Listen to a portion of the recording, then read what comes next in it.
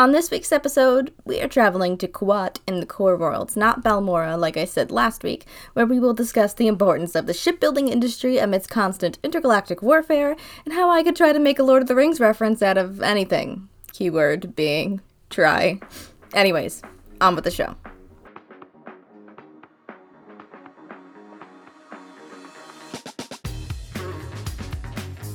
Hello there, everyone, and welcome back to Lady Kira's Galactic Adventure, where we traverse the universe in our Corellian Corvette cruiser, the Vindicator.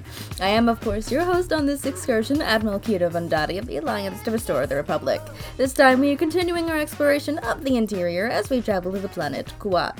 If you have no questions, comments, or concerns, then make sure to remember that the length of Ahsoka's modules is not equal to the importance or validity of her on-screen adaptation, that the Bad Batch looking physically whiter than the rest of the clone army is problematic, and people of color playing characters in the Star Wars universe, like Ahmed Best, for example, deserve respect and more appreciation this Black History Month, this week on Lady Kira's Galactic Adventure.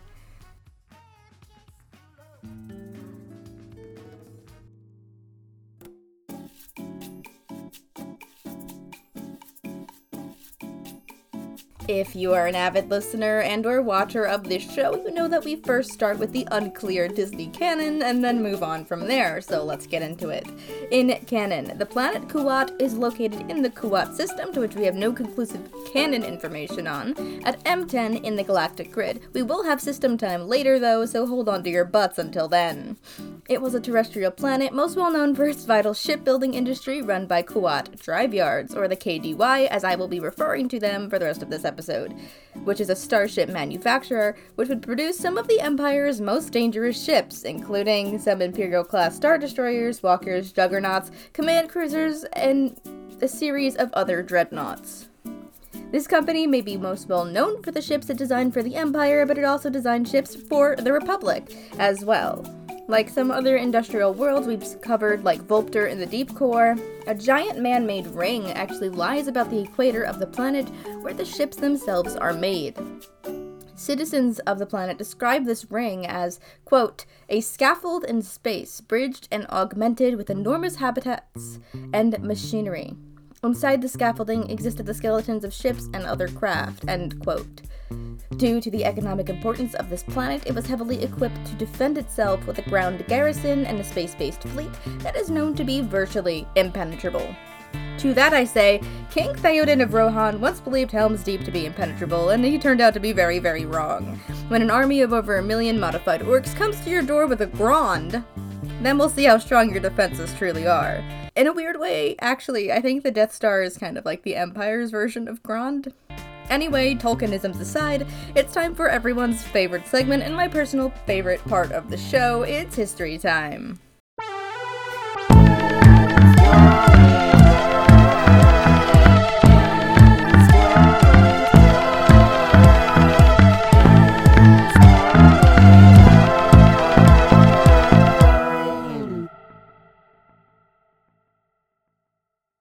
We don't have an early history of this planet, and our canon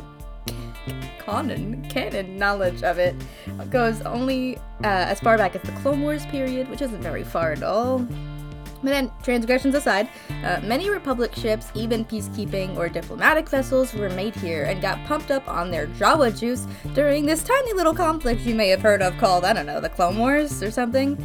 During that time, KDY started producing warships such as the very well-known Venerator-class Star Cruiser. Moving on from the Clone Wars period into the birth of the Empire, Kuat became the one-stop shop for Imperial warships, for not only were they built here, but they were also repaired and resupplied here, like some kind of Imperial-only general store car wash thing. Due to the planetary ring housing multitudes of ships, the Empire favored it, in fact making Kuat a major part of their military strategies. After the destruction of Grond 2.0, which you might know as the Death Star, the rebellion began a bombing campaign hoping to take out major shipbuilding factories across imperially controlled space, but I guess they weren't as bold or as powerful as Saruman, and so because they made little to no impact on Kuat's industry. Maybe I will give them the Isengard stamp of approval, but even Isengard didn't get the Isengard stamp of approval, so I guess It's honorary. It's an honorary title. Let's just move on. Okay. After the Battle of Hoth, Kuat became a major part of the rebellion's Operation Ringbreaker, an attempt to mobilize against major shipyards and blow them to smithereens. This was ultimately a failure, though, further cementing its impenetrable status. And that's pretty much everything I have in canon, so it's time to pop on those Legends lenses so we can mosey on over to the other side and learn a bit more about this place. Too much? Probably. Before we cover the planet itself, it is time for everyone's second most favorite segment. It's System Time, baby! It's System Time!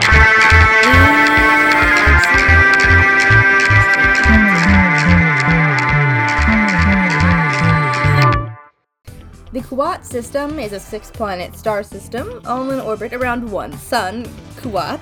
Yes, I know that's confusing. In the first orbital position, though, we have the planet Bristol, a searing rock with no moons / Daryl's. I just hit my coffee cup, sorry about that. In the second position, we have Gorvas, a volcanic rock with one Daryl, and no, I'm still not elaborating on the bit. Next, we have Dever Kuat, a temperate terrestrial world with 2 moons / Daryls. Also confusing, Kuat is also in the name. In the fourth orbital position, we have Kuat, which we will cover when we've covered everything out of school, is it? So in the fifth orbital position, we have Gordis, a barren rock with 3 Daryls. Finally, in the sixth orbital position, we have Rosapan, a gas giant with a whopping 22 moons. Not enough to break our record, but still pretty impressive. With the rest of the system over and done with, let's head back to the fourth orbital position and finish off the main attraction, Kuat. Actually, for the first time in a long time, it's moon time. No cool intro though, sorry. But Kuat just have 2 of them. First, we have Badur, which for some reason is the headquarters of 2 mob bosses? America, explain. It's a weird B-plot, but I'll allow it, I guess. A Mandalorian also killed one of those mob bosses, furthering the B-plot, which I also will allow. On to the second moon, we have Ronay, to which all I know about it is that it had facilities on it for, quote, testing drives? I'm unsure if those drives are hyperdrives or something spice-related or something else. Anyways, moon time's over. Let's move on. Kuat has a rotation period of 20 standard hours and an orbital period of 322 local days. The standard hours, of course, referring to the Coruscant cycle, which is the standard for timekeeping in the galaxy. As I already mentioned, Kuat is a terrestrial planet, but it also has a Type 1 breathable atmosphere, temperate climate, and standard gravity. That's pretty standard for this show. The surface of the planet had 3 continents and a multitude of islands covered in forests and plains. There's virtually no hostile life on the planet, instead being populated by herbivores such as the Draven, which look like furry Charizards without wings, pretty much, and provided compost for gardening. We love a sustainable queen. Kuat also had an aristocratic government structure, and besides its ships, it was known to export luxury goods, art, alcohol, and art again, apparently. I wrote that twice. Now it's time for our favorite segment. Once again, it's history time, everyone. Whoa. Actually, before history time, let's talk about the Kuati people, the citizens. They're a major part of their story since, they live here. The galaxy views the Kuati people as proud and class-conscious, and it's mostly composed of humans. About 80% of them are human, which is pretty standard for planets such as these. The total population of the planet consisted of 3.6 billion sentients. If one was to visit this planet, you'd most likely be staying among the hundreds of millions of workers in the ring than traveling to the surface. If you didn't make it there, the permits needed to leave Kuati City, the capital, were incredibly expensive. In fact, the police of this world were more likely than not more inclined to deny anyone access to the surface, even if you had the money, except of course if you're a citizen. Okay, now it's time for everyone's favorite time of the week, our favorite segment, Dudes and Dudettes. It's history time.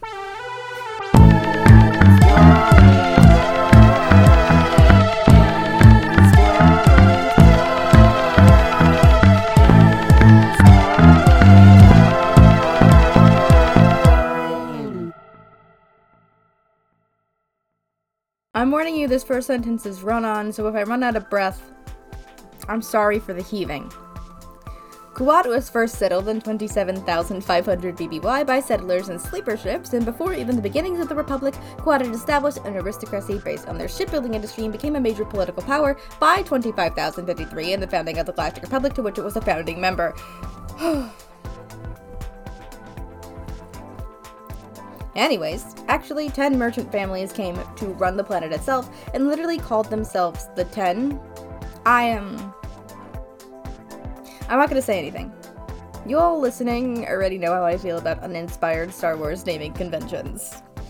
But the 10's main goal was to form the largest and most influential shipbuilding company in the galaxy, rather ambitious if I do say so myself. They ended up hiring terraformers, ecologists, animal breeders from across the galaxy to transform Kuat from a once barren planet into the lush world that we know it today. During the Alcicon conflicts, which I'm not getting into now, so go check out the Alcicon episode where me and Arasinel go into the nitty-gritty of the thousands of years of warfare between Alcicon and Coruscant and the reasons behind it. But Kuat was located in Republic space, the Republic side of the slice, you know? If you listen to that episode, everything will make sense, I promise. And if it doesn't, ask me questions. We have a Patreon, we have Instagram, we have TikTok and stuff. Yeah, I'm unsure how much the planet itself aided in the war, but they most likely built light cruisers for the Republic during the conflicts, maybe even for Alcicon too, but being a founding member planet of the Republic, making ships for the enemy might look bad for your image. But during the Sith Wars, Kuat was most definitely making ships for the Republic, as the Sith were very much not once members of the Republic itself. On to the Clone Wars period. Kuat remains loyal to the Republic during the Clone Wars, producing multiple types of star cruisers for their government. We've already talked about Venerator class star cruisers. That's just the classic Jedi cruiser. We all know it. We all love it. You know, the works. Due to its immense economic importance, Kuat heavily benefited from the war, with many members of the KDY winning favor with Chancellor Palpatine, which may be why they became such an important part of the Empire's production and military. On to the Empire. When the Empire was formed in 19 BBY, Kuat was one of the first worlds secured under it because Emperor Palpatine's plans of destruction required ships. Lots and lots of ships, which will later be secretly made on Exegol. I don't question it anymore, okay? The Imperial Bureau of Ships and Services restricted access to Kuat's orbital shipyard to basically just the Empire and its friends, but the Empire doesn't have friends, so just the Empire. These restrictions also caused those shipyards to be placed under military jurisdiction, but they were technically still civilian-owned? Free will, more like, not that. Moving on, like most megacorporations, during the time of the Empire, the merchant houses on Kuat became annoyingly wealthy, and it makes sense. Their engineers are building the lifeblood of the Empire itself. They built a copy of the Super Star Destroyer Executor, aka Crispy Chicken Nugget Man's personal Star Destroyer. They also build AT-ATs and many other kinds of walkers, which are pretty much standard for an Imperial go-bag. Oh yeah, toothpaste, nutrient blocks, freshly pressed uniform, and my expandable AT-AT walker. Oh my god, imagine if Hank Pym existed in the Star Wars universe. Our problems would increase exponentially. I tried to make a joke. Make a better one in the comments or in a review, please, I'm begging you. I'm begging you. I'm begging you. I'm begging you. I'm too mentally ill for this. Anyways, back to the militarization of Kuat, though. Imperial security restricted the planet to the point where you could literally only get in 3 ways: via a passenger port, aka a shuttle, a freight port, or an Imperial transfer post. The latter of which is just for Imperials and their friends, but Imperials don't have friends, so just Imperials. I'm really hoping that joke's gonna stick, but it's probably not. Anyways, hopping forward to 4 ABY and the Battle of Endor. At the same time as this battle, probably to distract the Empire as much as possible, the Alliance also staged an attack to occupy the Kuat shipyard so they couldn't supply more Star Destroyers to Endor. It was unsuccessful though, but I think that was kind of the point. After the BOE, which is now what we're calling it because I'm not gonna keep saying Battle of Endor a million times. We're just going to abbreviate, okay? I'm Gen Z. We abbreviate. It's okay. But after the Battle of Endor, the Empire, or what was left of it, I just... ignore that. Pumped up its security like that creepy incel guy in She-Hulk did with the totally not super soldier serum. I'm proud of that one. Actually, they are really only securing the shipyards because the millions of people living there don't matter. Not to the Empire, at least. Rebels on Kuat had rigged all the shipyards to explode and beat the Alliance to it, surprisingly. General Han Solo helped clean up the Imperials in the sector after everything went boom, as he does. That the rebels that actually set the explosion were not linked to the Alliance at all, and in fact kicked out Alliance rebels off the planet to try and take down the imps inside the KDY. All they wanted was this super epic Star Destroyer called the Eclipse. But they ditched it in the end because it was too flashy and would have given them away instantly if they were to do any chaos stuff with it. Loyal Imperials would remain on Kuat, leading into 70BY, the Battle of Kuat, between said loyalists and the New Republic. Remember, Kuat's planetary defenses were better than Isengard, which is irrelevant because Isengard was destroyed by walking and talking trees, shout out to the Ents. But you know what I mean. Although the New Republic had managed to push Kuat's forces back and stop its big boys from leaving the shipyards, Kuat would remain as an Imperial fortress world until 8 BBY, literally a year later. Why did I write that? When the Imperial defenses left for the new territories and made Kuat rely on itself. And only itself, because Kuat, being Imperial, did not have friends, like the Empire. It's not catching on. I'm gonna stop. Okay. But since they were defenseless, comparatively of course, because they still had ships to defend themselves, the New Republic was able to capture the planet due to a scheme between a member of the KDY, Raul Mavunik, another person I don't know, and my favorite, Wedge Antilles. That conniving little minx, but he does deserve a hug for this one though. Mavunik had most of the shares in the KDY and was able to convince them, the board itself, to surrender to the New Republic. Of course, there were citizens who were very unhappy with this, mainly the senior designers of the ships, so they ended up fleeing to the deep core, probably to Biss, to build, Emperor Palpatine's super secret clone world thing. Go listen to the Biss episode, it was the first one, it's really bad. Anyways. By the time the New Republic officially acquired this place, they had cumulatively controlled 3/4 of the settled galaxy. Very impressive, and most importantly, were granted access to the Kuwati shipyards. To uphold these relations, they actually established 2 embassies in Kuwati space, one on the planet itself, and one in the orbital ring around it. The access to Kuat and its engineers would prove vital in the coming years' Thrawn campaign, to which I've only started reading the first book in the original trilogy, and when I read all 3 I will do an official Thrawn video because he's my favorite bad guy in the history of everything, and the later Yuuzhan Vong War. For more information on the Yuuzhan Vong War, and the Yuuzhan Vong themselves, go check out my episode entitled The Yuuzhan Gone. I couldn't come up with a good enough pun for it, but they are a legitimately fascinating species. They Kuat held out for a long time during the war though, supplying ships and hosting war rooms for the New Republic, but it would eventually fall to the Yuuzhan Vong for a while, and Kuwati refugees wouldn't return to their homeworld until the war was over. There was also some stuff that happened in the Second Galactic Civil War, but that's still gonna need its own episode, because 'tis dense. We should bring back 'tis into our normal lingo. It makes you feel more important than you are, A nice confidence boost every time you say it, and on that note, we're done here.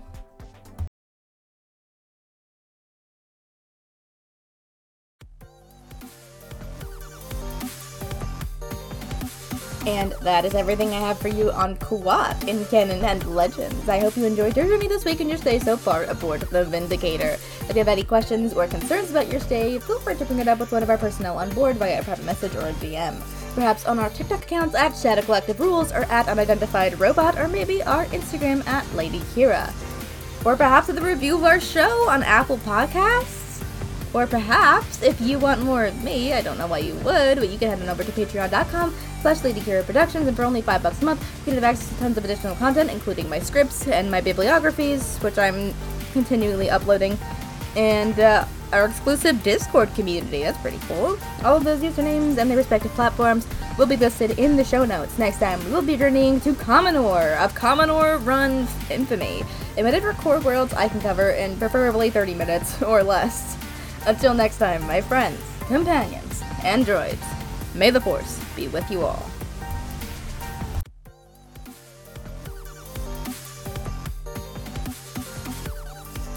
And for any of you wondering if this is me, I just dropped the accent. I'm sick. I'm not even gonna try. I'm too depresso for this espresso. Anyways.